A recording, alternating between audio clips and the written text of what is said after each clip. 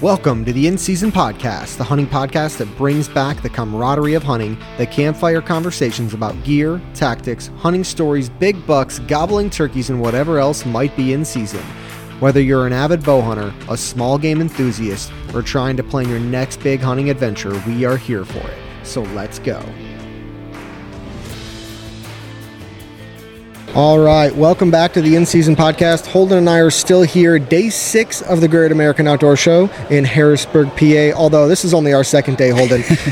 But today with us from Sniper Hog Lights, we have Jason Brooks, and we were walking around earlier. Mike's been using some of your products, Mike Austin from Treason, for a long time, and he said, hey, we're going to leave the booth, and we got to go meet Jason because you got to talk to this guy because he knows that I started shooting some hogs this year, and I think I've developed a problem, as my wife might call it. But Jason, welcome to the In-Season Podcast. How are you? I'm doing fantastic. How are you, bud? We can't complain. So we are, I went over and had a chance to see some of your stuff, and you brought over a pretty cool setup behind us that we'll be able to see on camera. We're recording all this here. But how long have you been coming to the Great American Outdoor Show? This is our 5th year. 2021, they didn't have it because of COVID. Right. So that was 1 year we didn't make it, but we've been coming here since 2019. Okay. Oh, nice. Okay. And how is the show typically for you? Do you get a lot of people that are coming in that are interested in the Sniper Lights initially, or that they've been using it for a long time and want another product? What does that look like? Is it entry level, or is it people that have been doing it for a bit? It's a little bit of both. I mean, you get return customers, but up here in Pennsylvania, you have a lot of red fox and coyotes. So you have a lot of guys that are going out, running red lights, just kind of trying to get the feel of whether or not they're going to want to do the night hunting scene. You know, Okay. There's a lot that goes into it. It's not just let's get out and go hunt. You know, you got to buy collars, you got to do all this stuff. So some guys don't want to make that huge investment with some of the new technology that's coming out. So a light's one of the easiest ways to get into it. Okay. So before we get into too much of the specifics of hog hunting or predator hunting with Sniper Hog Lights, maybe give us a little bit of background into your hunting history, how you got into predator and hog hunting, and then also the history of Sniper Hog Lights. Absolutely. So I was born and raised in upstate New York. There's not a lot of hogs there. No. So I grew up raising Walker hounds, chasing raccoons.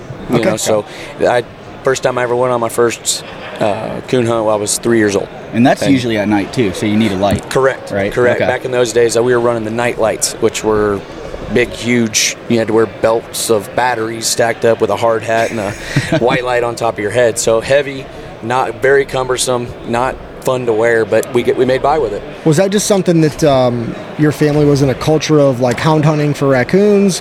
Was it a nest predation type of control, or was it just, hey, deer season's not in and I want to be in the woods and I want to kill shit? Like, how's that break down? So my family is very avid hunters. Yeah. You know, I grew up bear hunting, deer hunting, fishing. Off season, you're shooting groundhogs. You know, that's one of the things a lot of guys like to do up here. So my dad got into coon hunting more than my family as a whole. So when he started raising walkers, and back then, actually furs were worth something. So he would shoot the raccoons just to sell the fur to the reservations. Okay. Yeah. Now coon the fur prices prices specifically are aren't worth a whole lot. No. So, okay. So that gets us to when you first started getting into some nighttime hunting. How did that evolve into what you do now? Yeah. So back in 2012, I moved to Texas, and I met the owners of Sniper Hog Lights, and they bugged me for a while about, hey man, why don't you come out and go hunting with us? But I'm that guy that's like, if I don't have something to offer you first, I'm not going to be that guy that feels like I'm mooching, you know, like I'm not going to hunt with you just because you're giving me the opportunity. So finally, my buddy Joe talked me into it, and I went, and he showed me their lights. We mounted them up on my bow. I was an avid bow hunter as it was, so it kind of went hand in hand. You know, they liked to bow hunt, I liked to bow hunt. Whether it was deer, hogs, didn't really matter at the time. It was like we're getting out in the field and just having a good time. So I started hunting with them, and there's something about the challenge of when you first mount up a bow light and you go and just shoot at night, right? You're just going out there Even practicing. just in the backyard of the target. 100%, because everything changes. Finding your peep sight, being able to see your pins, you know, just depth perception, you know, trying to judge distances, making sure you're making the right choice with the right pin. So there's a lot of things that come involved with it, and over the years, you know, you learn, but if you don't keep practicing it, then you lose it. And we've had a lot of TV shows over the years that come down and they show up with their lights off their bow. And we're like, you guys haven't been practicing shooting these things? No. Oh gosh, we're gonna have a problem. It's going to be good. So the biggest thing is like when I first met them, they had this very welcoming, like friend, like it was like the guys I grew up with, and we became really close really fast. Yeah. And at the time, Rob actually started the business in late 2007, and he built his first bow light out of 2 aluminum 1-inch tubes. Aluminum welded them together. He epoxied the lenses, soldered the wires to the driver boards, put the LEDs on the driver board, wired up for the battery. He did everything, and literally put just a regular screw that would fit in his stabilizer port and drilled it through the back so he could put it on his stabilizer. And believe it or not, I still have one on my backup bow right now.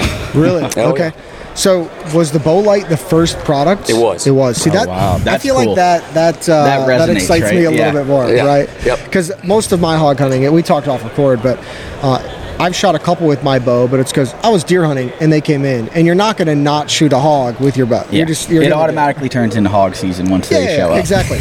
But most of my intentional hog hunting, when we go out at night, when cameras are going off, we mount it. I actually have it's not a great hog gun, but it's just fun to shoot. It's a 44 mag lever action, and I just feel like I'm John the boss Wayne. when I'm just out here using the Oh, lever yeah. action. You know, Some John Wayne stuff. Not as cool as this gun behind me. I think if I had something like that, I'd probably put down the lever action. I bet. Yeah. So we talked a little bit about your history. How did Sniper Hog Lights get from that first bow light to all of the stuff that I saw today? Like, what's Yeah, maybe the headlamps, evolution the of the Kaio organization? Yeah. Yeah, so Rob started his business on Texas Bow Hunter. So you'd kind of put the resonation of bow hunters, you put some in their hand, and there was, at the time, there was a 9-volt light out there, but it was just a regular bulb, like a regular bulb light. Yeah. You could barely see 20 yards with the thing. I mean, so it was very good. So when he came out with that LED technology, it like blew up, right? Because now, like, the light that goes the furthest is how far? The Coyote Cannon will shine 1,050 yards minimum. Yeah, so 20 yards to 1,050. That's quite the that's a advancement big in change right technology. there. Okay. Yeah, And you've been officially working with them for how long? since 2019, Okay, so you first hunted with them. Before that, you just- 2013. so you were hanging out, you were hunting together, and then you said, okay, I want to do more of this with them. What it boiled down to was I seen their, status in the industry, and when you learn the history of where they started and how other companies came into the market and kind of, marketed better than they did, it just something inside me said I need to help these guys. Like Yeah. I need to help them with their marketing side and get their name known for all the work that Rob's put into it, just his blood, sweat, and tears for other people to benefit from it just because they have better marketing. It just kind of Even though they have an inferior product. correct. Yeah. And that was one of my things is I really just wanted to put Sniper Hog Lights on the map where they should have been so long ago. And, Okay. and that's when they, were like, come work for us. I was like, I quit because I was working for a fertilizer terminal, dealing with liquid fertilizer. Exciting work. Yeah, it's quite a situation. Yeah, right, exactly. Okay, so if I walked up to your booth, you'd never met before, what's the elevator pitch of what is Sniper Hog Lights as it sits today? Like if we walked up here, day 6, Great American Outdoor Show, and someone says, what do you guys do? Like, what is this? What does that look like? So we always pride ourselves in having the furthest shining lights in the size lights they are. So for instance, Okay. like our 38 LRX bow light, it'll shine 352 yards with a red LED. I can't shoot that far. No. Right. Yeah, Nobody can with a bow, right? So that's kind of like the thing. So then you could step it up to a 50, a 66, and then the Coyote Cannon as far as our gun lights. But the biggest thing is the longevity of the batteries, running with the power we're powering the lights at, and not having extreme dimming because of the power we run the lights at, and continue to hold the amount of range we can get out of our lights. And so, do the lights, are they rechargeable? Do they run on batteries? Or is Yeah, it a mix of both? What? We run off all of our batteries run off of rechargeable 18650s or 21700s. Okay. So you're going to get the same runtime no matter which battery you run with the light it's designed for. Okay. Yeah. And it's like you get in after a night of hunting and you plug it in and it's good to go, fully charged. Oh yeah, like it's kind of ironic you say that. We have guys that buy bow light package, right? And they get extra batteries, and we're like, in a bow light? Most Like, guys. hey, I'm happy to sell you more, but that may not make sense. But I charge my bow light every 2 years. Really? Oh, yeah. my. and I'm crazy. sure you use it a lot. Well, that's the thing is, but most guys, when they're getting ready to shoot, you're turning your bow light on for 10, Yeah. 15, 20 seconds. Yeah, it's not So- like you're walking around necessarily with your bow light on the whole time. right? Correct. You're just So- turning it on for, drawing back and taking your shot for the most part. Okay, and it's not just gun or bow mounted lights. There's also headlamps as well. Correct. Yeah. Yeah. So we have two headlamps, the 40 cap and the 50 cap. And the difference between them is the 40 cap has a little bit of run. It runs almost 7 hours straight run time on high, but it has a full dimmer, so you can dim it from 10% to 100%. The 50 cap's the same. It's just powered a little higher and is a little bit bigger bezel, so it's able to shine 300 yards further in each color, but also gets about a 4.5 hour straight hour run time on high. Okay. And then do all the lights have a focus? Could Yes, you- they all focus from flood to spot, and all the lights are interchangeable LEDs, so you can run red, green, white, or IR. And we do offer 850 or 940, and that is in the headlamps as well. Okay. Oh, that's sweet. So I got some questions about this because I always thought that, look, hogs, I'm going to use a green light. Predators, I'm going to use a red light. Now, I say that as someone that hasn't had much experience predator hunting. Correct. But we've talked to some other predator hunters, and they talked a little bit more about, hey, like we actually use white light for a coyote because it blinds them a little bit more. They're not going to see the shadow lines. From where you guys are at, or what you recommend, how do you break that down from white, red, and green, depending on what you're hunting and what your purpose is? Well, you pretty much highlighted it with saying what you're hunting and what your purpose is. So it has a lot to do with demographic. Different demographics can have different successes. You go out to West Texas where it's flat and you don't have a lot of things. You're going to have car lights can shine forever, right? So you're going to get away with running white light. Okay. You come hunt with me in South Texas where I'm at in Victoria. If you turn on a green light, everything's running. You turn on a red light, you have a better chance of killing something. So it's a huge demographic. Can you do it? Sure. You could. You can have the possibility of doing it, but you're more likely to spook something with a red or green or a white or green than you will a red. So Okay. it's the higher the nanometer the light, the less likely you're going to spook an animal. So the first time I went out with a gun, and it was I think I told you this, right? I bought some crappy light off of Amazon. It was like I couldn't see more than, 30 or 40 yards. So we're spot and stock with a gun at night. These hogs are at the feeder. And we got up to, I think, 20, 30 yards. And I was expecting to turn the light on and have to shoot right away, right? And maybe it was this demographic. We had the green light on, and there's like 20 hogs around this feeder. We knew where the wind was. That was the most important thing, and we were quiet. But they didn't. It's like they didn't even care. They didn't even notice it, and I was shocked because I think in the past doing some coyote hunting, you get the red light on them, like you can see them, but they kind of stop and then they bolted, right? For hogs specifically, you're going to change depending on the demographic as well. Then, or are you going to stick to more green? No, it's demographic. I'm a proponent for if higher nanometer, less visible light, less likely to spook. Now you get guys that have success with green in some areas, and you have guys that have success with red.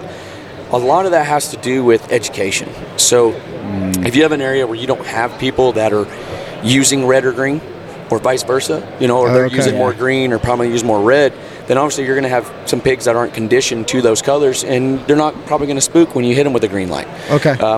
I got spots down where I'm at where if you hit them with a green light, they're gone, and I don't even shoot them with green. So I only run red if I'm running bow lights or go lights on my guns. But if you're in an area where there's more car traffic, you're like, hey, I'm able to get away with white because they see it all the time. It's not threatening. If you're in an area where maybe there's a bunch of overhead towers and they see red lights flashing different areas, maybe that helps you at the same time. Absolutely. But it's nothing related to the vision necessarily of that animal and what they can see better necessarily. No, and the reason why I say that is because I've had animals spook to 850 IR, which is not visible to our naked eye. Right. We can't see infrared, and when I have I get on a sounder of pigs that I've shot at before, and because I've had people say, well, they're seeing the glow of the light, and I'm like, no, they were facing the other direction and turned around and looked at me, so they seen some light. They come sense on. something. They sense something. Okay. So, and I play wind no matter what, especially Yeah. hog hunting. Yeah. I mean, you're always You you can always get downwind. I mean, predators are a little different because they can circle you, because you're trying to get them to come in front of you, but they can circle you a lot easier than hogs will. Yeah. Well, I think once hogs get in an area where there's food, Yeah, they you kind of... you can depend on them being there for a little bit of time. Absolutely. Right. Okay. Absolutely. Your first bow hunting night with a light, hog hunt? I kind of want to hear like what the story, the emotions, because that had to there had to be a little bit of a learning curve for you. It had to have hooked you completely. Oh yes. So complete honesty, not gonna throw out no BS or nothing. My first 5 hogs I shot, we did not find. Okay. So that was just because shot too low, shot too far back in the guts. They don't bleed well. They don't, and that goes to broadhead.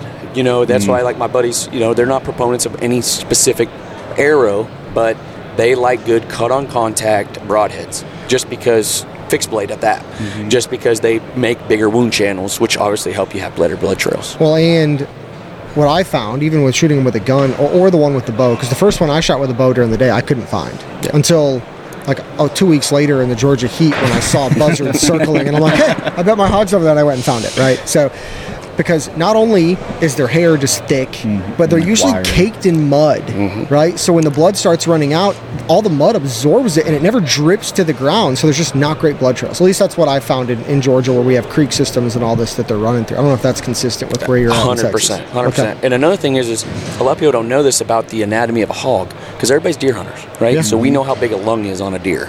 It's pretty big. You can hit a little bit further back, and you're still going to double lung the animal. Problem with a hog is it comes up and does like a big L. Yeah. So if you hit right where you think you're hitting in the money spot, right behind the shoulder, sometimes you're hitting too far back and you're actually hitting them in the guts. Yeah. So will you find them? It's possible. All is going to depend on the blood trail. When I found my first one, you have no idea the sigh of relief, because I was like, I ain't bow hunt after the first 5. I ain't bow hunting no more. Because again, if they don't bleed well, right, and maybe you have a bad shot and they're still going to live for hours and hours and hours, like, you can't track them from the blood because it's all getting absorbed in that mud and everything like that. So, okay. So, you missed the first couple. No, I hit him. Yo, He didn't find him. He just didn't find him.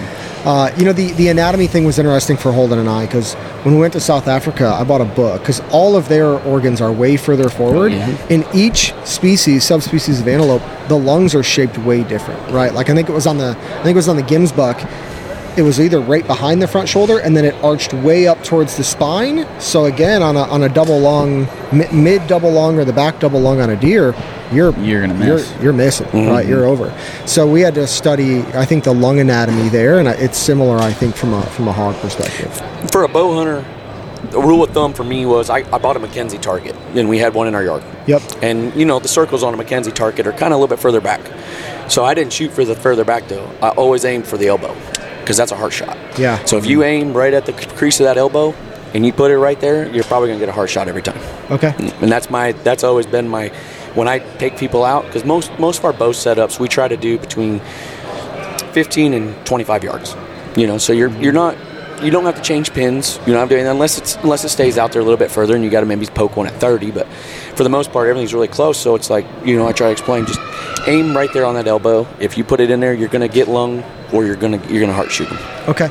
Do you guys actually have any like hog hunts or outfits that you do as well, where you bring people out to, or is it you just have property that you hunt? You might have bring some buddies out from time to time.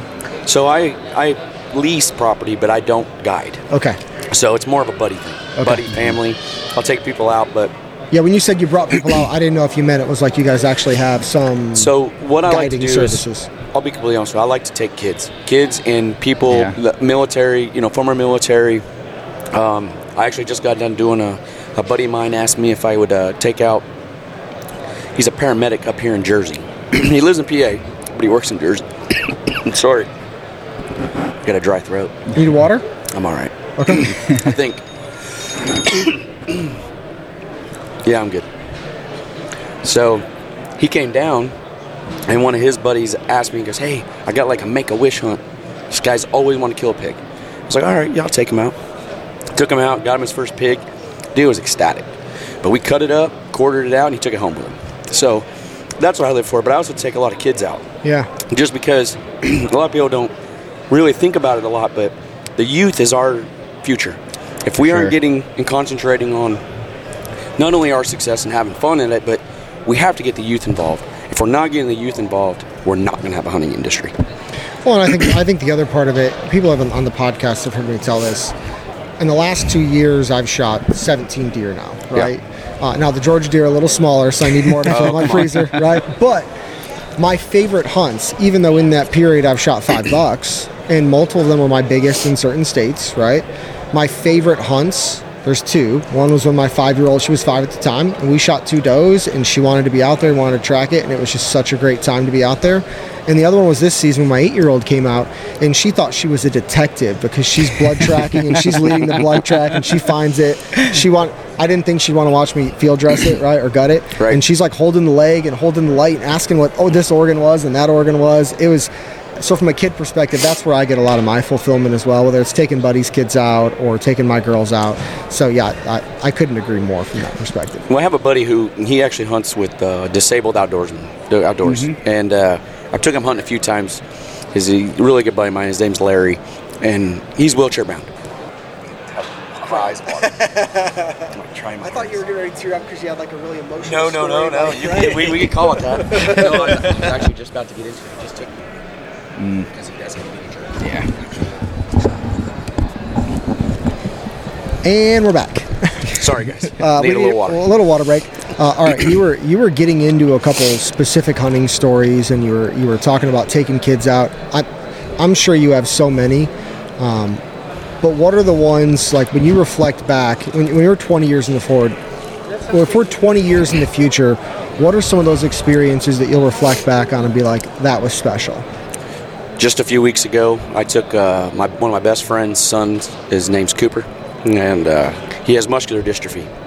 And with that, you just don't know how long they're going to be on this earth. So we try to do everything we possibly can with him. And for the last 2 years, I've taken him deer hunting. Doesn't involve. But with muscular dystrophy, there's a lot of mobility problems, right? Tremendous. And specifically, endurance problems, and anything where they have to contract a muscle for a longer period of time, they fatigue way faster, but just general mobility problems, which leads to joint mobility problems. It's difficult to navigate and traverse the outdoors. Oh, 100%. And that's, we did a huge fundraiser 2 years ago, and we got him a track chair. And so now he shot an elk. He got to go shoot. He's got to shoot an aoudad, which he just got awarded last weekend. Oh, wow. But this year he wanted to try to kill a buck. How old is Cooper? 13. 13. Okay.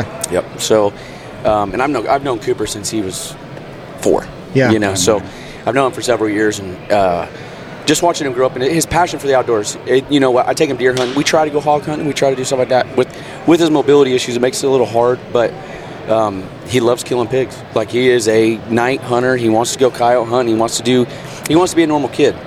So with the deer hunt, this year I took him out. The first day he shot a doe, and with his crossbow, he got a Ravens crossbow. So that was his second one with his crossbow.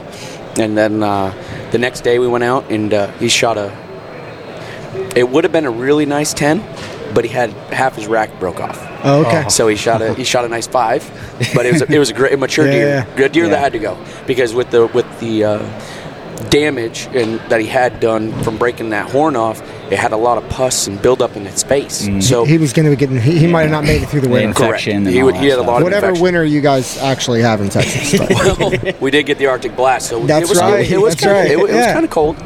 So.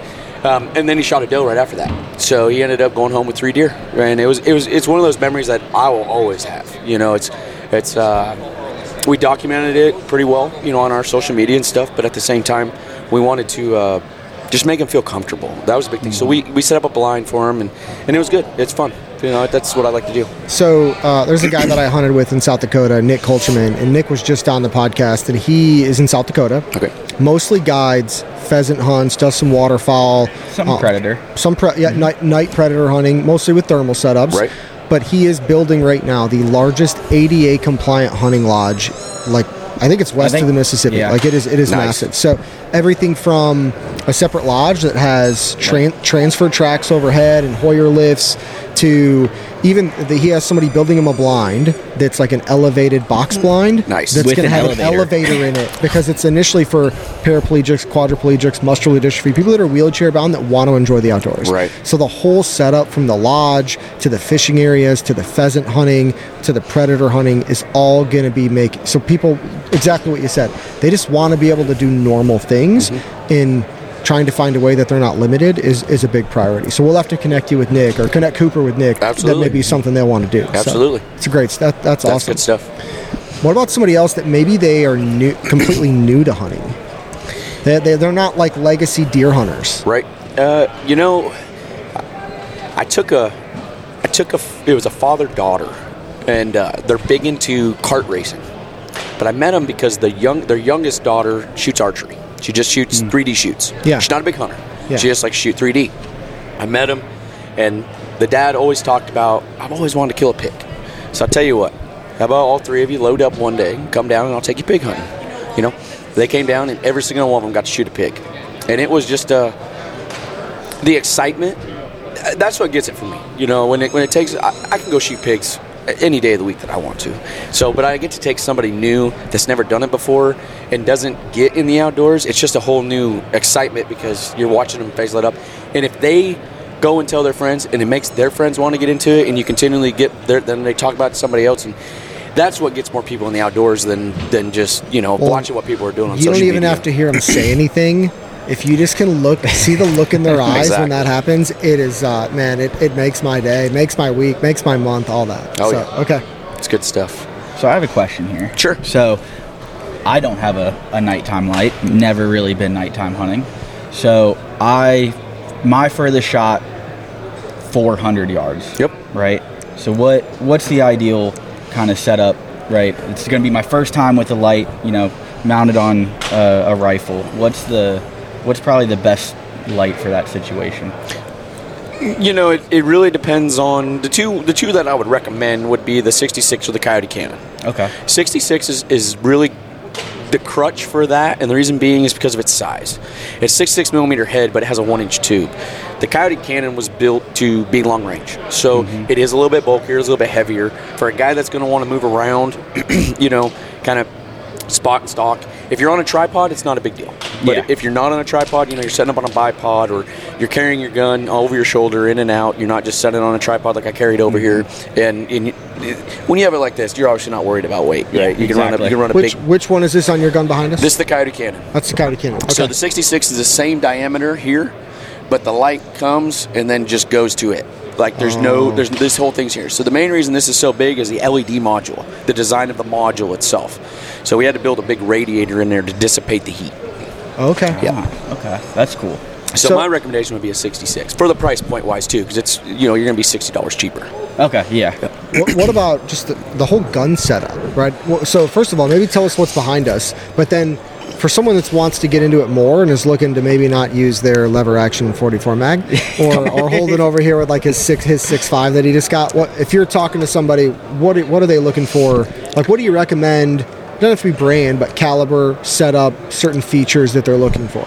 Caliber is going to be like a deer hunter's caliber. You know, you don't need a lot, but I'm shooting a 224 Valkyrie. But I'm shooting a heavier bullet. One of the reasons I shoot a 224 Valkyrie is because we have predators, we have bobcats, we have fox, we have coyotes. So during this time of year, I don't want to blow them up. If I end up I'm out hog hunting, predator comes out, or I decide to call while I'm out hog hunting, I don't want to blow up their fur because I want to keep it. Yeah. So I try to shoot smaller calibers. Now, ideally, we have a 6.5 Grendel.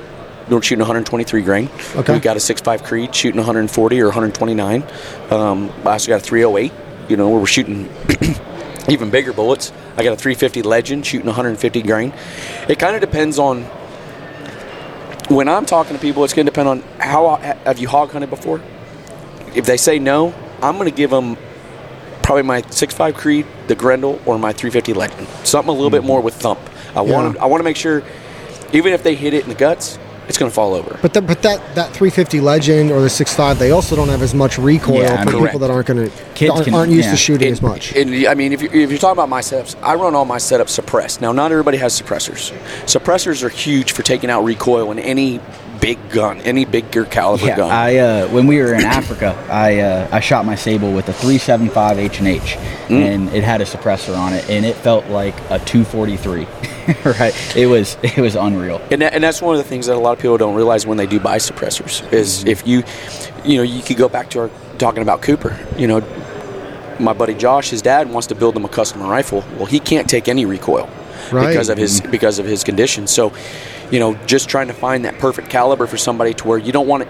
Even for a new person, I don't want them to flinch. I don't want them to be nervous to pull the trigger that's going to kick them. Yeah. So just setting them up, making them comfortable. I always try to take them out before we hunt, just to shoot. Go shoot the gun. Yeah, you yeah. have to. I want you comfortable with the gun to make sure we choose the gun that's going to work for you. With this caliber, I try to. And this is the 224 Valkyrie. Correct. Yes, okay. sir. So this is my 224 Valkyrie. I shoot at 75 grains out of it. This is our personal night vision scope, so I have multiple setups. I run day scopes with red light, but then I also run our night vision with IR. And I've tested almost every digital night vision on the market, just so when, let's say you boys come up to me and say, hey Jason, what's going to be the best IR for this scope? I want to know the best answer. I don't want to just say buy our best light, because you may not need the Coyote Cannon. They may not be the distances and all that. You may not need the overkill of it. So from the standpoint of, you know, caliber, choice of optics, choice of light, it's all personal based, and what's going to work best for the person, you know, in their conditions of getting out and wanting to kill pigs. That's cool. Yeah. So let's say, hypothetically, this is a hypothetical.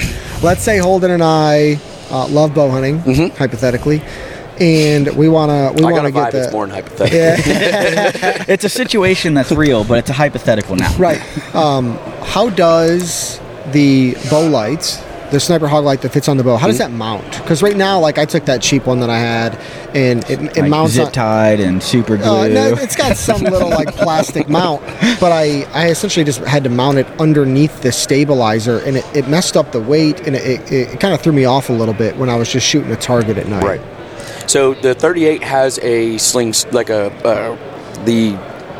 Like a threaded insert that yes, does it go fit right into the inside. stabilizer? It does. It takes the place of your stabilizer. Okay. Yeah, So I don't think I realized You'll that. just unscrew your stabilizer Correct. and screw the light. Yeah, and it weighs 10 ounces. So I don't know what size you guys usually run on your stabilizers, but I've shot a 3D tournament with my bow light on it. Yeah. And guys go, why are you running a bow light on there? It's because I'm comfortable. That's what I'm comfortable shooting Yeah. with. It I'm going feels to balanced. take my light off. Because why not? Right. Why aren't you running it with the light on? Right. Does like the bow light, does it have like a pressure switch, or how does that? Yeah, so we have a cord that comes up, and I mount mine to the front of my risers because it has a high and a low. Okay, and they are pressure sensitive. You can click them on, but you don't have to. You can just touch it and it turns on. And it turns Yeah. on. So when you're in full draw, if you feel like the hogs are being a little spooky, you don't have to turn the light on, like all click it on to make that click noise. You can just pressure sensitive it. Now, My light doesn't have that. But I was messing with it, and I tried to, I don't know, rig this up with zip ties and duct tape or whatever.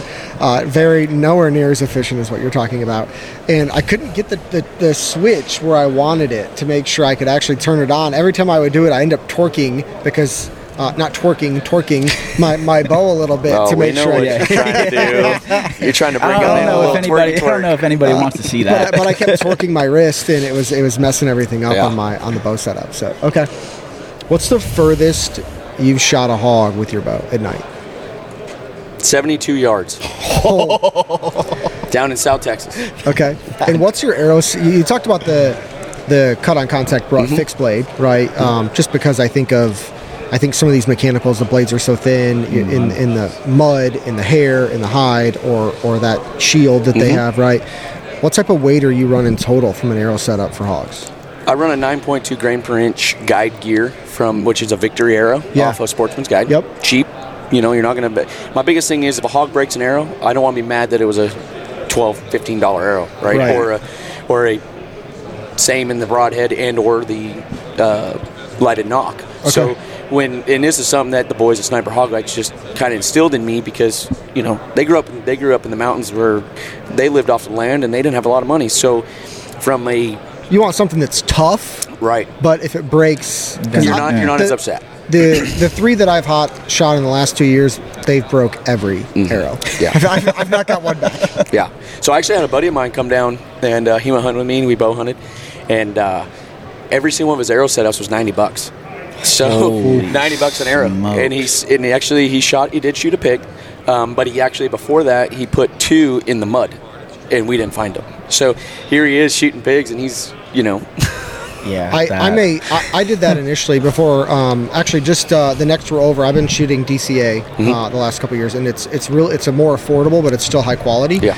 But I took a different setup to Africa, and let's see, I think the arrow was like $33. Then you got, a 3-pack of the Halo Nox that I had on the back, or another, $30. And then the broadheads I think I was using were like 70, 150 grain fixed blade for 3. It was like $80. Yeah. So, and as I'm sighting it in, putting my sight tape on, not the broadhead wasn't on it, I lost 2 of those suckers in like the first 3 hours. I was so bad. I was so angry because it just went under all the pine straw. I took I borrowed my neighbor's metal detector and took it out. Still And couldn't find it. That's awesome. I was really irritated, but I think that makes sense. Is there a certain spine though? Like people can shoot whatever, but I imagine you want to shoot like a 300 or 250 spine for that. I actually shoot 350. I stay with 350. You shoot with 350, yep. okay. And surprisingly, I also, I take that to Elkhorn. A lot of people say, well, you want to run a heavier arrow, and then you got the guys that say speed kills, right? Yeah. So it's either you're heavy and slow or you're speed and fast. We stay right in the middle of the road. Yeah. Stay in the middle of the road. If it works on pigs, why is it not going to work on an elk? It works on deer, why is it not going to work on it? And Right. It does. Well, if you're at a 9.8 GPI, and what's your draw length?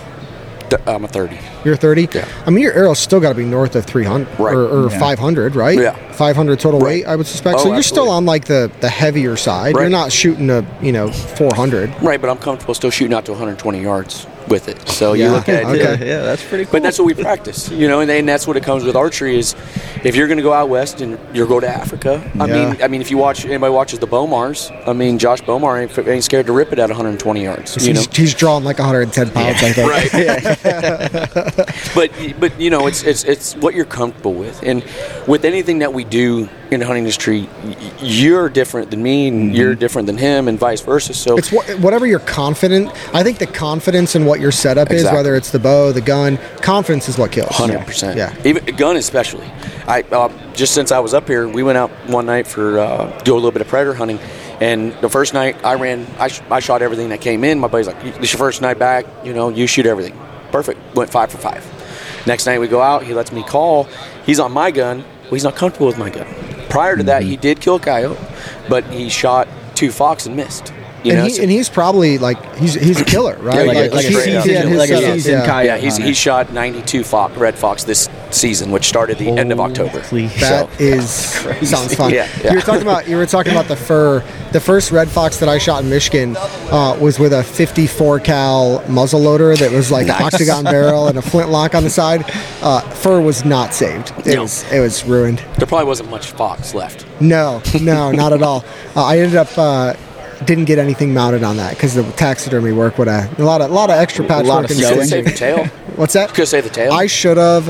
At the time, I was in college and super broke, and I went and looked at how much would it be to tan this or mount it, and it was way more. I regret it every single day now because I have not shot a fox that was as beautiful, a red fox that was as beautiful as that one. So, all right. So what other shows are you guys at throughout the year? So this is our second show of the year.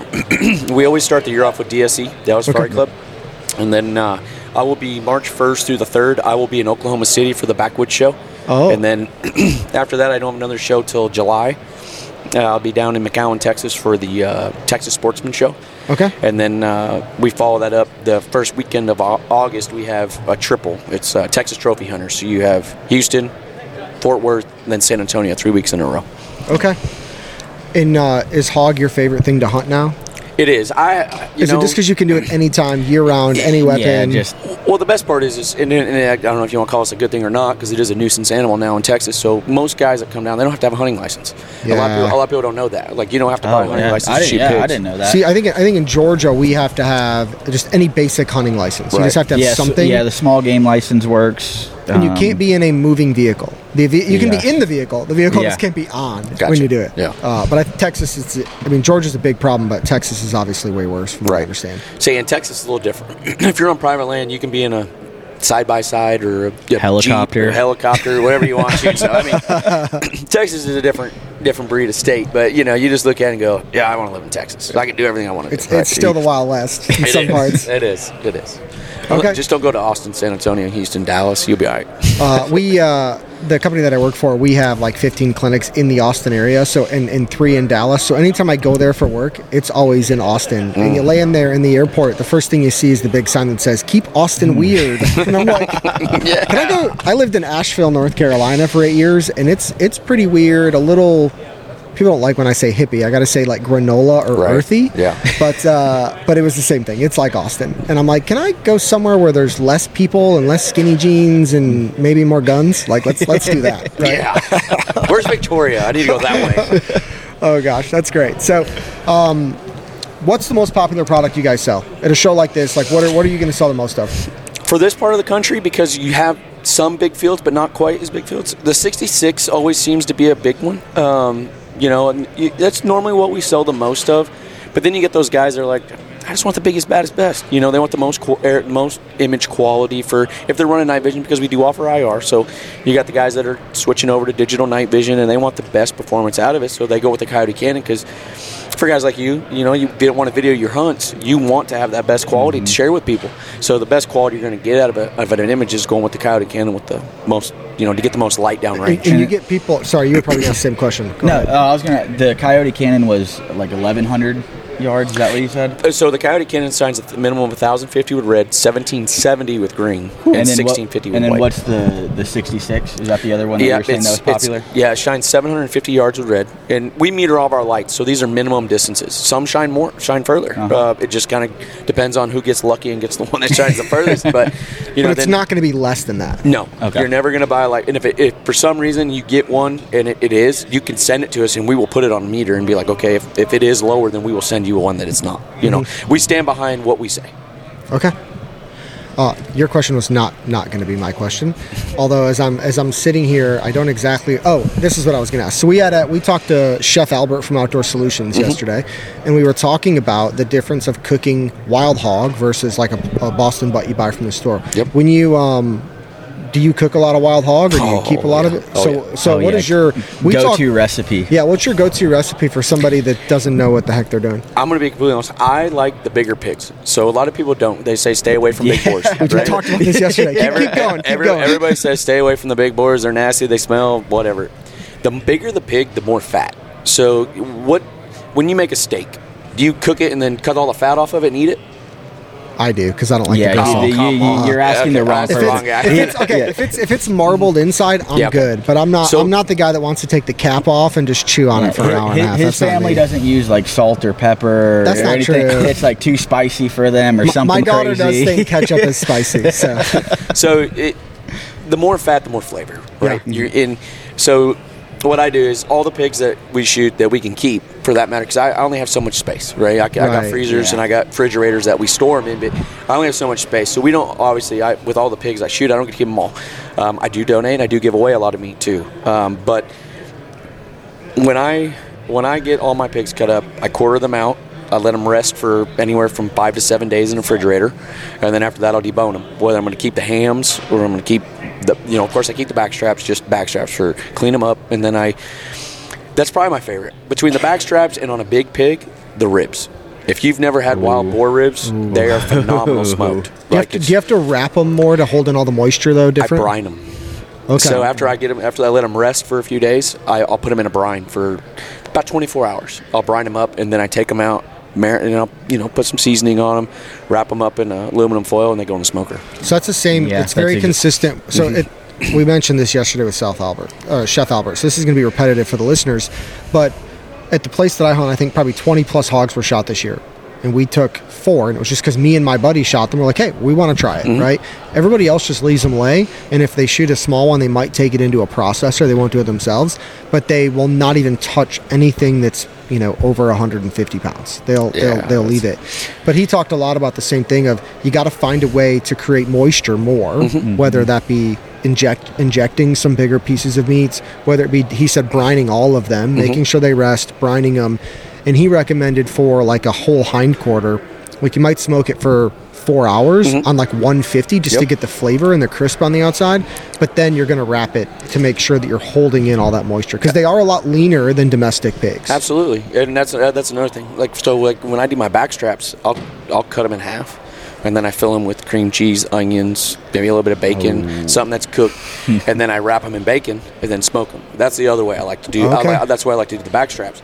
But then the rest of the pig, we end up just cutting everything up into little cubes because I grind it. Yeah. So, but when I do my grinds, I do a little different than other people. People like their deer and they like their whatever. They want to keep it separate. Well, deer is really lean, right? Most people's deers are lean. They don't have a lot of fat on them. Right. So I mix. I do a 50-50, and then I add bacon fat. So I take bacon, that's just fatty bacon Domestic bacon. Yep. Okay. And I add it to it when I grind it up. So then when I get it into my containers, that's when I add my seasoning. I got those Cabela's, 25-pound containers. Yeah. And once we get one of those full, we'll throw a bunch of seasoning in it, let it do it, and then we wrap it up, and then we fry it. Chef Albert said, I've never heard anybody say it. He said the exact same thing. He was like, look, take 10 pounds of deer, take 10 pounds of wild hog, put it together, and make yourself something good. That's it. That's pretty much what he said. Yeah, absolutely. He was talking about making, I don't know, it's some like Spam type thing. Oh yeah, I don't with it know. all. I don't know about that. Not in a can. But this has been really cool. I'm probably going to come over and buy a light for my bow we'll be tomorrow. over there later. Where can people find Sniper Hog Lights? Where can they find information? Do you guys have videos that are out there of how to use it or hunts that you've done? Where can they find more information? Absolutely, you can follow us on. I got a YouTube channel, Sniper Hog Lights, all one word, just Sniper Hog Lights, and then of course you got our Facebook page. I do a lot of live feeds. I try to do a lot of informative live feeds, and I also do live feeds during our hunts and after our hunts. I try to share as much of the experience with other people as possible so they can see what it's like to get them intrigued to want to do it. What type of content's on the YouTube channel? It's a little bit of everything. So I've done instructional videos. I've also done predator hunts, hog hunts. We've done 2 tutorials over the lights. Just a little bit of everything. Running different night visions when they come out with our lights. So you get an array of, with all the technology that's coming out and the evolutioning change. It's not just a product page. No, okay. it's all about the hunts. It's all about sharing. I share all my friends' hunts. My fiance, she just went and shot an oryx, and I shared that. So, I did I videoed the whole thing, and her mom ended up killing a red stag. So I'll be editing up her video when I get home, and we'll have a sweet video of a red stag on our YouTube channel. But I got all Cooper's stuff on there. When Cooper comes down, I video his hunts. I want to watch those. So it's not always just us.